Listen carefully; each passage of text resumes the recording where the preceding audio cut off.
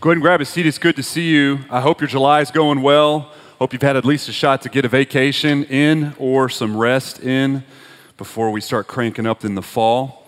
But hey, if you brought a Bible, we're going to be in 2 Samuel 16. We're going to pick up almost where we left off last week as we walk through this life of David. It has given you and me this wide open opportunity to look at some pretty key concepts.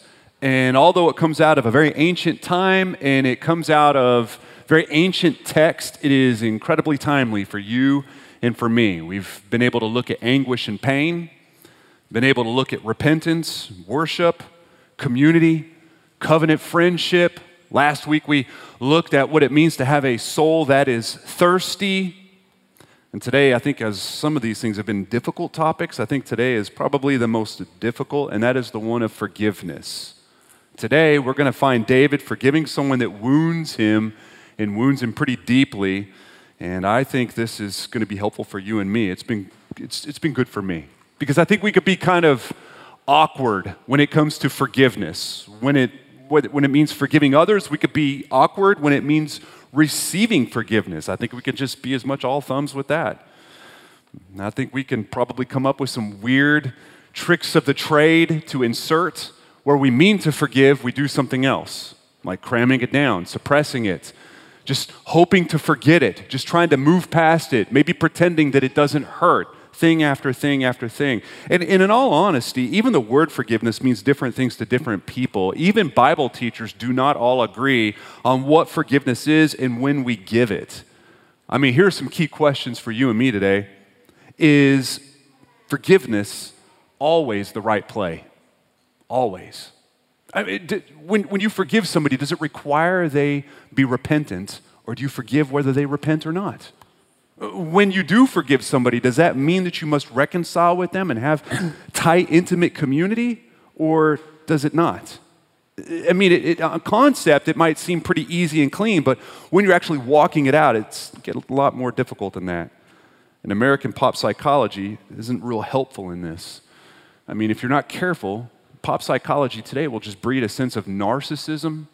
It makes us more self-inflective, more self-protective, more focused on ourselves. It can breed this soppy therapeutic understanding of what forgiveness is. And listen, the church can pick that up. We pick it up quickly as well. You ask your average Christian what it means to forgive, and they will say it's an internal feeling. Maybe it's their ability to control their anger or their hatred when someone has wronged them. Maybe they will say forgiving is just forgetting what has been done. All of those fall short to what the Bible describes as good forgiveness, good biblical forgiveness. And listen, before we even jump in, before we start to carve into the passage today and let it cut us back, I think we should pray just for a second, just asking the Holy Spirit to show us where we have some low-grade unforgiveness in our life. It's just too easy to hear a pastor start talking about something like unforgiveness and think this will be really good for the person next to me. This will be really good for them, forgetting that we've just learned how to live with a bitter vindication or a hunger for vindication deep inside of us. We've just gotten very good at it. So what I'd like to do is just for a brief second ask the Holy Spirit to help us by maybe shining the light in some areas of darkness in our life where we have carried unforgiveness for somebody or some people that have done something to us, all right? Father, we just ask that in this time, we don't march into this as business as usual, but we ask you to do work in our heart. And Lord, we need your Spirit to come and surgically just show us. Just make it very obvious to us where it is that we have unforgiveness lurking, even if it's low grade. Even if we've learned how to function at a pretty high capacity with it, Lord, that you would show us how it has been festering and growing. And as much as we like to tell ourselves we have dealt with it, whatever it is, we certainly have not. That we could be honest with a passage like this, and we could let this passage really approach our lives with open arms, expecting you to do great things in us today, Lord. It's in your name we pray. Amen. You know, another challenge is to maybe be careful of letting the objections rule over you in a moment like this. The most common objection I get when dealing with unforgiveness is, but Luke, you don't know what they did to me. If you did know what they did to me, you wouldn't even be talking to me about this. And the fact is, friend, you're right, I don't know. what they did to you. I don't know. And I know when I bring something like unforgiveness or vengeance or bitterness or holding a grudge, when I bring something tender like that, I know I'm not speaking into a vacuum. I know you come in with fresh wounds. Some of you were wounded as a kid, and you've got layer after layer of scar tissue that has helped you navigate the world. I promise you one thing, as much as I don't know your individual situation, I will not minimize your pain. In fact, I'll probably do the opposite, right? Because I think honesty with what was done is very valuable when it comes to dealing with afflictions. But this is where I think David's going to be helpful for you and me as well. I think David gets the room whenever we talk about forgiveness, because we're going to find him right where we left him last week. He is fleeing the throne because he's being pursued by friends, deep friends who have betrayed him, and a son who is looking to murder him. He's having a no good, rotten, horrible day. And then somebody comes and kicks him while he is down. And so if you have a Bible, we're going to be in 2 Samuel 16. And this is where we're going to pick it up. It's going to be a great passage. It's going to be helpful for us today, starting in verse 5 of chapter 16. And this is what the Lord has to say. When King David came to Bahurim, there came out a man of the family of the house of Saul, whose name was Shimei, the son of Gera. And as he came, he cursed continually, and he threw stones at David and at all the servants of King David, and all the people and all the mighty men were on his right hand and on his left. And Shimei said, as he cursed, "Get out. Get out, you man of blood, you worthless man. The Lord has avenged on you all the blood of the house of Saul, in whose place you have reigned. And the Lord has given the kingdom into the hand of your son Absalom. See, your evil is on you, for you are a man of blood." All right. Great timing, right? For this guy to be throwing curses and stones. I mean, Shimei, and by the way, we don't really know how to say that name. I've heard 7 different pronunciations. I'm going to call him Shimei today because that's the one that made the most sense to me. Friends, you can call him whatever you want. You want to know why? Because he's dead, and he probably doesn't care. But for today, just for consistency, he is Shimei. And what we have is he's probably a guy that just loved how his family handled the kingdom. Loved the way Saul did things, hates the way David does things. Of course, he wasn't going to show up when David was on a throne with a scepter in his hand and guards around him to grieve and to tell him how much he hated how the kingdom was being run. But he is going to use this as an opportunity to do it. He is going to criticize now because it makes sense to him, but it's massively inconvenient for David. But hey, when has bitter criticism ever been all that convenient? Think about it. When you've been wounded, was it in a timely fashion that you were wounded? Or was it when you felt vulnerable? Were your guard, was it down because it was just a tough time for you? Or maybe it was a friend that you weren't expecting that from? No. When rocks are thrown, it's never going to be convenient. 2 Samuel 16 verse 9, let's see how he responds. Then Abishai, the son of Zeruiah, said to the king, "Why should this dead dog curse my lord the king? Let me go over and take off his head." But the king said, "What have I to do with you, you son of Zeruiah? If he is cursing because the Lord has said to him, 'Curse David,' who then shall say, 'Why have you done so?'" And David said to Abishai and to all his servants, "Behold, my own son seeks my life. How much more now may this Benjamite? Leave him alone and let him curse. For the Lord has told him to. It may be that the Lord will look on the wrong done to me, and that the Lord will repay me with good for his cursing today." So David and his men went on the road, while Shimei went along on the hillside opposite him and cursed as he went and threw stones at him and flung dust. And the king and all the people who were with him arrived weary at the Jordan, and there he refreshed himself. Okay, the main idea here is David refuses to exercise retaliation. It was well within his power to do it, well within his right to do it. Legally, he could have done it, and he did not do it. In fact, retribution is actually one of the further things from his mind because it's got bigger fish to fry, right? Who's this guy? He's just throwing rocks. My son's trying to kill me, and he has an army at his disposal, and he's not bending. So this guy, I'm not really worried about this guy. There's a little bit of that going on. But what makes this interesting is this startling statement he says in there that we're not really going to preach around. We're going to go right at it because it's just a technical problem, at least for us. Because David says something that's interesting. He says, maybe the Lord orchestrated this. Why stop him? God told him to do this. And who knows? Maybe the Lord sees the trouble I'm going through right now and comes to my aid. What's going on here? Why would the Lord choreograph a moment like this? And listen, there are varying answers depending on the source that you go to, right? I'm going to give you the two top theories. You could choose which one you like, but I'll just tell you the punchline. I think they both cooperate together very well. I don't think they compete. One is maybe David felt he deserved it. All you have to do is just go back a few chapters, chapters 11 and chapters 12, and you see he has the capacity for some pretty dark things. Murder, adultery. Shimei is not totally wrong. He is a man of blood. There is blood on his hands. Maybe not Saul's blood, but listen, he looked at his hands and he felt deep guilt over Uriah and the others that were around Uriah whenever he was killed. So, maybe there's that. Maybe, also, David believed that God is in charge of all events.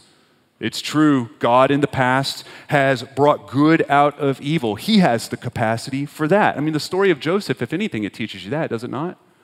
Just horrible thing after horrible thing after horrible thing, reconstructed to something beautiful, more in line with a masterpiece. I will submit that they both work well together. I think both these theories cooperate. But I will submit this, God does refurbish tragedy to make something beautiful. He does it all the time, all the time. It's not something he rarely does, he does it often.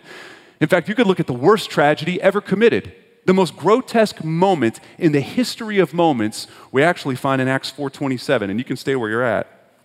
But we see Peter praying, and he says this to the Lord, "For truly in this city there were gathered together against your holy servant Jesus, whom you anointed, both Herod and Pontius Pilate, along with the Gentiles and the peoples of Israel, to do whatever your hand and your plan had predestined to take place."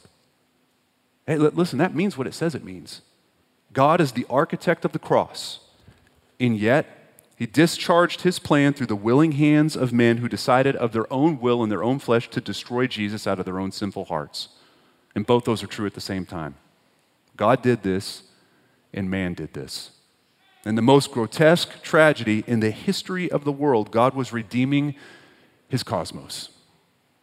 So it's not that difficult to take a step sideways and see that Shimei here, he hated David. He's throwing rocks and dust and curses at him because he wanted to. Shimei wanted to do this. God didn't make him do what he did not want already to do. And yet at the same time, God accomplished so much more in this moment than just what Shimei is doing. Both is true. But if we step out of the technicality of this and really look again at the main idea, or at least the takeaway for you and me today, is Shimei is not repenting here. Did you notice that? He's not feeling real sorry for what he's doing. He sees nothing wrong with his own actions. In fact, if you were there to ask him, he'd probably say it's a sense of justice. He would say, David is getting what he deserves. Fill in the blank. This is getting what he deserves. So here's the question. Can David forgive him, or does repentance need to be available for forgiveness to happen? Some of you are in this situation now. That's why it matters. Someone's throwing rocks at you, right? Someone's throwing rocks. They're not stopping. Or maybe they used to and they no longer are throwing rocks at you, but they're not sorry for what they did and they don't see a problem with what they did, right? They're not repentant. What do you do? What do you do? This is where it gets complicated. Some say, yes, you forgive them. Others say, no, they have to repent first. So it's true. What does the Bible say? I think this might be a moment where words matter, and you and I can always and often be caught saying different things with identical words. So I'm going to do the best I can to be clear in this. If I am not, in fact, clear, I invite you to come up and talk to me about this afterwards. You can contact, I'm easy to get a hold of. I'd be happy to walk through this with you. But I think we can say David has an attitude of forgiveness. Let's just use that for a moment, attitude. He has an attitude of forgiveness by not exacting vengeance. But there's no reconciliation here between him and Shimei. Because why? Shimei's still looking for rocks to throw.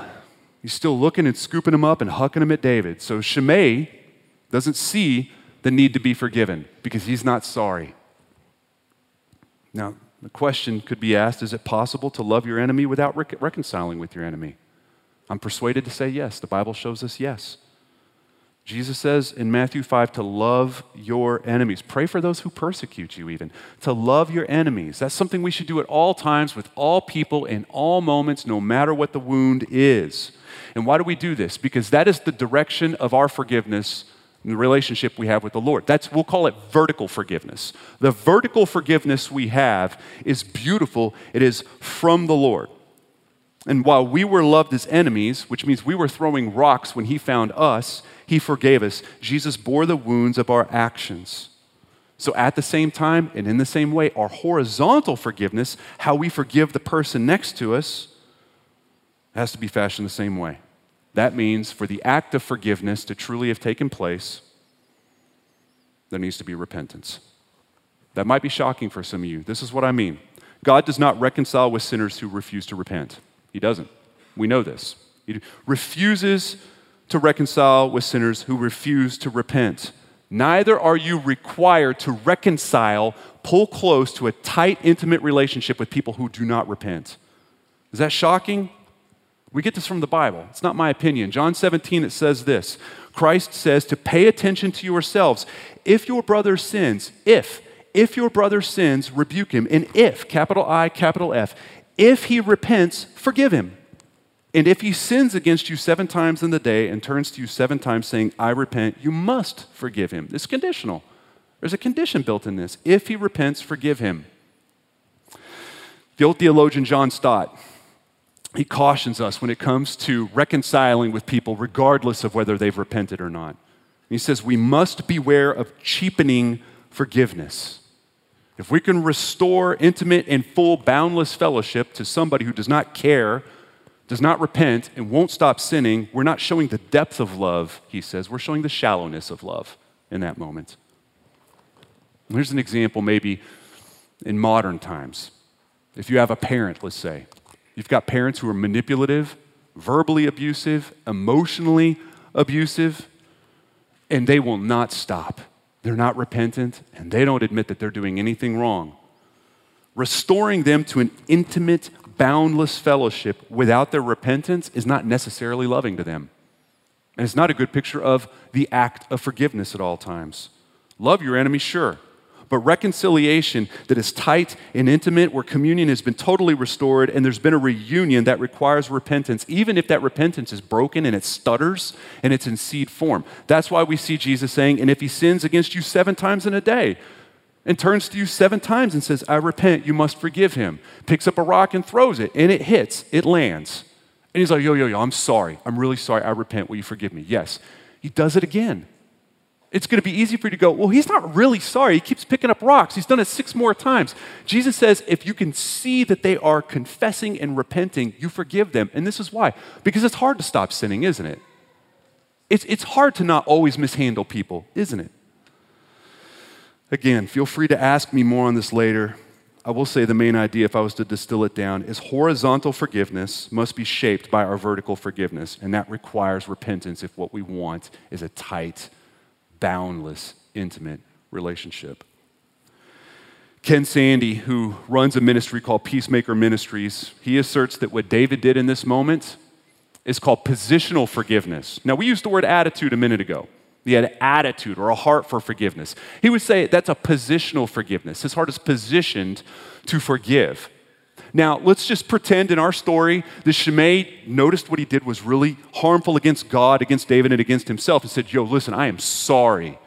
Can we come back into communion? Can we reunite together? Can we be one and the same? Can we walk together? Can I have your trust, and can I give you my trust? Can we do that? If David said yes, that would be called transactional forgiveness.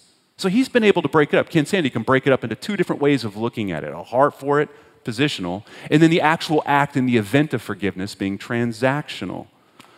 Tim Keller says it a little differently. He says there are not 2 kinds of forgiveness, but 2 aspects of one kind of forgiveness. One can say that the first kind, which is the heart of forgiveness, must also always proceed reconciliation, but reconciliation may never happen, he says. Now you can see why it gets confusing, right? You got brilliant guys. They're using the same words, and they're saying slightly different things. But I think what we can do is put them together, because I'm fine with both, actually, as they stand on their own. It's easy to say, and I think proper to say, I have a forgiving heart right now. That guy threw a rock at me and it hit and it landed and it hurt and I absorbed his worst and I have a forgiving heart. I love him or her as my enemy, but they don't see what they have done as wrong. They have not received my forgiveness. They've not repented. Therefore, the act of forgiveness hasn't really happened. Not yet anyway. I can pray for that. I could pray for that reconciliation to come. Listen, in our passage, David has options. And a lot of them. Abishai is quick to give him one that I think we all want for David. Abishai is quick to give him the option of vengeance here, right? And don't you secretly, when you read this, kind of want that to happen? I remember as a young man first hitting this passage for the very first time as a college student going, man, that was David lost an opportunity right there. This guy was willing to go up and do the dirty work, right? And David said no? Man, this guy's one heck of a friend that he would even offer something like that. We kind of want David to get this vengeance. And listen, this is the interesting thing about vengeance when we carry it in our heart. At least it's honest. At least it's honest because it takes the wound seriously. If you struggle with vindicating yourself through revenge, it's because you really honestly expected better from that person and you didn't get it. You didn't expect that to happen when it happened or how it happened. And it hurt. And you're right. There's an honesty to what vengeance wants to do, but it's unwise. And just because it's unwise, it doesn't stop us from wanting to get very good at it. And I think the leading way I see retribution, at least in the church, is by you and me just simply refusing ourselves to the other person. We refuse our presence. We refuse our words. We refuse our heart. We refuse our prayers. I see you walk into a room. I walk out of the room. That's how we are typically retaliating against each other. Man, I see retaliation doing 4 things, and we're going to put them up on screen, and I'm going to fly through them, but retaliation does do some pretty wicked things to us. First of all, retaliation can't even be measured, not properly anyway, right? I mean, just consider this. Whenever you retaliate, no one has ever been paid back fairly before. Have you ever noticed that? Maybe you got a chance to return a rock, you picked up and threw a rock right back, whatever that looked like for you. Didn't you feel like later on that you didn't get them good enough? Isn't there always, man, I did pull my punches. Now I don't feel totally satisfied. Or you feel a little bit of guilty because you overcompensated and you got them a little too good, right? And the other party always feels like you got them too good. This is how feuds build and develop. This is how feuds accrue interest over time. No, we're not meant to handle vengeance. We can't measure it correctly. If the Lord didn't say, vengeance belongs to me, if the Lord actually said, hey, listen, vengeance belongs to you, friend, but just be sure to measure it properly, right? I mean, don't get too crazy. Just whenever you're vengeful, just make sure it's just enough. We wouldn't even know how to do that. We would be blasting people left and right. Why? Because we're not meant to handle it. We don't even know how to measure it. Another thing, retaliation makes us very self-centered, reshapes our awareness.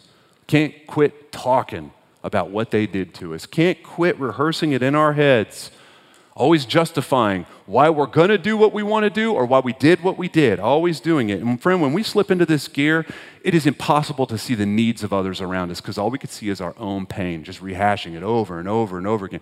It's like if you were getting out of your car today and you accidentally slammed your hand in the car door, which, by the way, I don't know how anyone has ever done that before. If you've done that, no judgment here, but I don't know how you did that, right? You know the door is going to close there, move your hand. But if you've ever done that, it's not like you're going to stop in that moment and say, hey, how's everybody else doing right now? You doing well? How you feeling? Can I get anything for you? No. You're going to be looking at your glowing red hand, cussing in your heart at what you just did. All you can think about is yourself. And this is the way it is with pain. This is the way it is with pain. And retaliation puts us in that gear where all we can see is ourself. It also does something that deforms people. We see others only as what they did to us. Only. That person is what they did to us. They are no longer the aggregate form of good, their bad, the best parts about them, what God has created them to do, their failures, their needs, everything mixed together. All they are is this single-dimensional villain. That's how we see our villains, right? Single dimension. But we're complicated. We're in 3D, right? We are so nuanced and so complex, but not that person. They are only what they did to me. So it deforms people. Retaliation also views vengeance as a form of justice. It's not always the same thing, friend, especially when it's in our hands. Romans 12 says this, "Beloved, never avenge yourselves, but leave it to the wrath of God, for it is written, 'Vengeance is mine, I will repay,' says the Lord." Here's the difference. Vengeance is a personal vindication for personal purposes when it's in our hands. Justice is just moral accounting. It's just balancing. And this is why justice is best left to third parties. It's for that one reason. We have a hard time differentiating between the two, and we collapse them together very often. And God's vengeance, when he enacts vengeance, that's not for petty personal gain either. It's for retribution against crimes committed against himself and against his creation, namely you. Right? I mean, it's easy to see. Super easy to see. And I haven't told you anything about yourself you probably didn't already know before you walked in. We suffer when we are unforgiving. Everyone else around us suffers when we are unforgiving. We don't know how to deal with rock throwers. We don't know how to stop throwing rocks ourselves. We need help. We need help. Now, culture will come and offer you its own advice. Of course, it's so boring and predictable whenever it does this, but it does. Usually looking out for your own mental self, your own emotional health. But the gospel confronts much of that. The gospel is not a story of how God protected himself and withheld justice. The gospel is a story about how justice was delivered because he sacrificed himself. It runs against the grain of what we hear. Wrath fell upon Christ, not for wounds that he caused, but for wounds that I caused. I mean, that's the main idea of this. The main idea is that Shimei threw curses upon David. The curses probably hurt more than the rocks did. He threw curses upon David, and David absorbed them. But the big idea to this passage is that David points to a better David who absorbed a deeper curse. Jesus did not deserve the curse. I did. This is what we read in Galatians 3. Christ redeemed us from the curse of the law by becoming a curse for us. For it is written, "Cursed is everyone who is hanged on a tree." This is what this means. Jesus became the curse that drew the wrath of the Father in the fullest scope of the word. And that wrath that fell was perfectly measured. Perfectly measured. And in doing so, I found forgiveness. My vertical forgiveness was brought because of the suffering of another. And this is what it means for you and me. That means forgiveness for you means stepping into voluntary suffering. It's a suffering. Sure, it's an act of worship. It's an act of faith. It's also an act of suffering to forgive somebody else.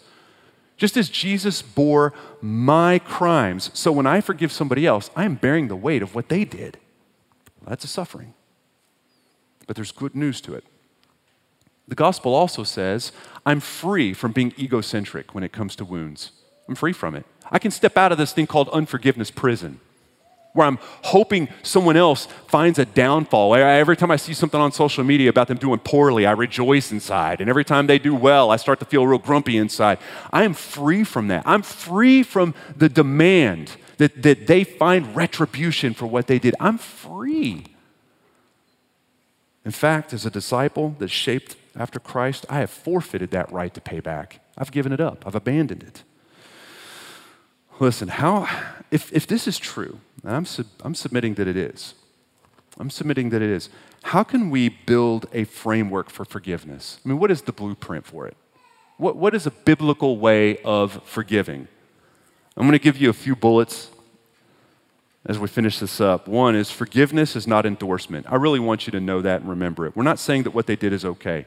There's no point in acting like it didn't hurt or ignoring the fact that it did hurt. That's just dishonest. But the whole objection of, but you don't know what they did, is silenced by this. We're not saying that it's okay. Just as God's forgiveness of us does not endorse what we did in the past, our forgiveness of other people does not endorse what they did. So it's not an endorsement. Another point, it's always your responsibility to go first. Always. Whenever it means forgiving. Matthew 5 says if your brother has something against you, go to him. Matthew 18 says if you have something against your brother, go to him. Doesn't matter who started it. Doesn't matter who landed the first blow, the last blow, the biggest blow, does not matter. Doesn't matter how dirty it got. You're responsible for beginning the process of reconciliation, whether it even gets there or not. Whether it even lands in perfect reunion again or not, you're responsible for starting it. The third point, Understand that when you have forgiven someone that has repented, you have started a marathon. You have not finished a 5K. Some of you know this already, right? Nothing is splotchier than the path of forgiveness for hurtful wounds. Nothing is sloppier than this, especially if it's been a deep wound or came from somebody very close. I want you to know it's going to take repeated trips to the cross. Repeated trips to the foot of the cross where we look at our vertical forgiveness and adore a God that would love us so much to deliver wrath but not on us, to deliver vengeance but not on us, to give grace to us, mercy to us, to adore the beauty of what God has done in his gospel for mankind through the person of Jesus over and over again. When we take communion, it's 100 communions of holding bread and holding juice and realizing what we're proclaiming by that. That's what it will take to continually forgive some wounds over and over again. Man, it's tough. Friend, but listen, if you can't bring yourself to have even a forgiving heart, the issue is probably not the other person anymore. It's probably you. It's gospel amnesia. That's all it is. That's all it is. Fourth, forgiveness is granted before it's felt, right? It's granted before it's felt. If you wait until you're in a forgiving mood, if you're looking for that vibe, it's probably never going to find you. You'll always have grudges. But where your treasure is, there your heart follows. And I know I took that out of context, but not really, right? It's talking about money, but I'm talking about something much more valuable than money. That's our heart. That's our trust. Listen, number 5, sometimes a reunion or returned fellowship does not happen. I'm going to be careful here. We've already looked a little bit at what happens when people won't stop throwing rocks, or if they just think they're right and they just don't even think that there's a sin involved. We're to love our enemies even if communion cannot be rebuilt. We are to love our enemies. But I want to be careful here, and I want you to be careful here, because there's a couple main issues that I see when it comes to how we handle reconciliation. I've seen it abused in one area in the church where there's been a small transgression or seemingly small or sometimes no transgression at all. And one person says, I can't reconcile with them because of what they did. I can't even be in the same room with them because of how they've abused me or hurt me. And then when you really do a little bit of investigation, you found out that there wasn't really a lot of abuse at all. It's just that they interrupt you a lot when you talk, right? Or you don't like their Enneagram, or they're annoying, or something, right? You're like, I just can't even be with that person. It's not good for me. It's not healthy for me. That's not what this is saying right here. That is not our opportunity to pull the ripcord of community, okay? That's one area I see it abused. The second area I see it abused is we feel compelled, even shamed, to reconnect with an abuser. And I'm going to use that word abuse the way it's really supposed to be used, okay? Because I know it's starting to drain in its weight, in its value in culture today because we use it for everything. Everything is abuse today. But I'm talking about real physical abuse, sexual abuse, emotional abuse, verbal abuse. If you've been abused, friend, listen, loving your enemy does not necessarily mean reuniting in a friendship. It does not. Sometimes that reunion's not going to happen. If you're unsure of this, by the way, you don't trust your appraisal of the matter, this is where church elders can be helpful. This is where your missional community leader can be very helpful. But if they feel like it's out of their lane, this is what elders do. We can help listen, ask some hard questions, maybe see not just what you're saying, but maybe what you're not saying, and help you navigate something that is very difficult to navigate. So if that's you, we're available to you as a pastoral team. Another point, refuse to bring up the offense again. Don't bring it up anymore. Don't bring it up to the offender. Don't bring it up to others. Don't even bring it up to yourself, right? Fight the urge to retract forgiveness by rehashing it constantly over and over again. I mean, God says, as far as the east is from the west, so are your sins are from his consideration. So be it. So be it for you and for me. And the last point, with those who are far from Christ, those who do not love Jesus, explain the gospel through the lens of forgiveness, justice, wrath, wounding. It's a great opportunity, man. Everyone you know who is far from Jesus, they carry wounds. And they've not known what to do with it. And all they've had are these rip-off, knock-off strategies that the world has given them. And none of them are working. We know that. Everyone you sit down with, everyone that lives around you, have strategies that are misshapen, like cramming it down, acting like it's ignored, pretending that it didn't hurt. When you explain how God's forgiveness of you empowered you to forgive others, when you show them how the gospel brought you free from being vindictive, free from that arena of retribution, well, then what it does is it takes the words of the gospel and it shines lights on it from different angles. It illuminates it of sorts. It's the heartbeat of the gospel story, really. Because for the forgiven person, we are free from holding vengeance and being held down by vengeance. We're free to let God dispense judgment with pure justice, properly measured, as He sees fit, for His own glory, not for our own glory.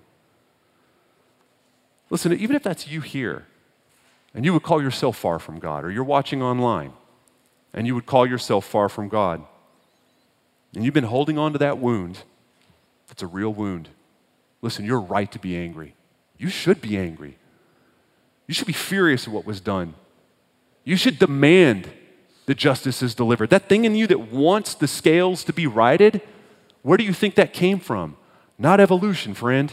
That thing in you that cries out for justice on your behalf is actually put in you by God Himself. God who rights the wrongs and brings the lowly up as He brings the proud down. He is the one scale equalizer. Listen, as horrible as your wounding is, you're guilty of more. Sure, there's blood on their hands, but there's more blood on yours. Because you're not guilty of just throwing rocks at a king. You're guilty of throwing rocks at Christ Himself. But the Bible says in Romans that when God finds us, He does so while we are in the act of throwing rocks.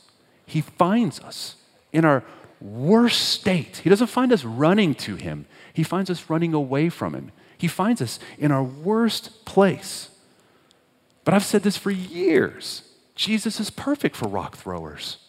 He's perfect. And He's perfect, by the way, for those who have received some serious rocks, who have absorbed some pain in their life. He's perfect for them as well. Why? Because He understands the pain of being damaged and betrayed and mishandled.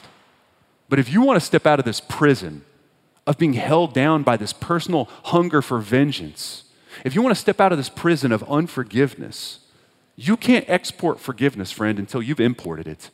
You can't. You can't forgive somebody else unless you have been able to see yourself as truly free and truly forgiven. All other strategies are counterfeit. They've left a large hole, you know it as well as I do, and they leave you in prison. So what I submit to you today is just to give your life to the Lord. To truly receive the forgiveness that was fought for, bled for you.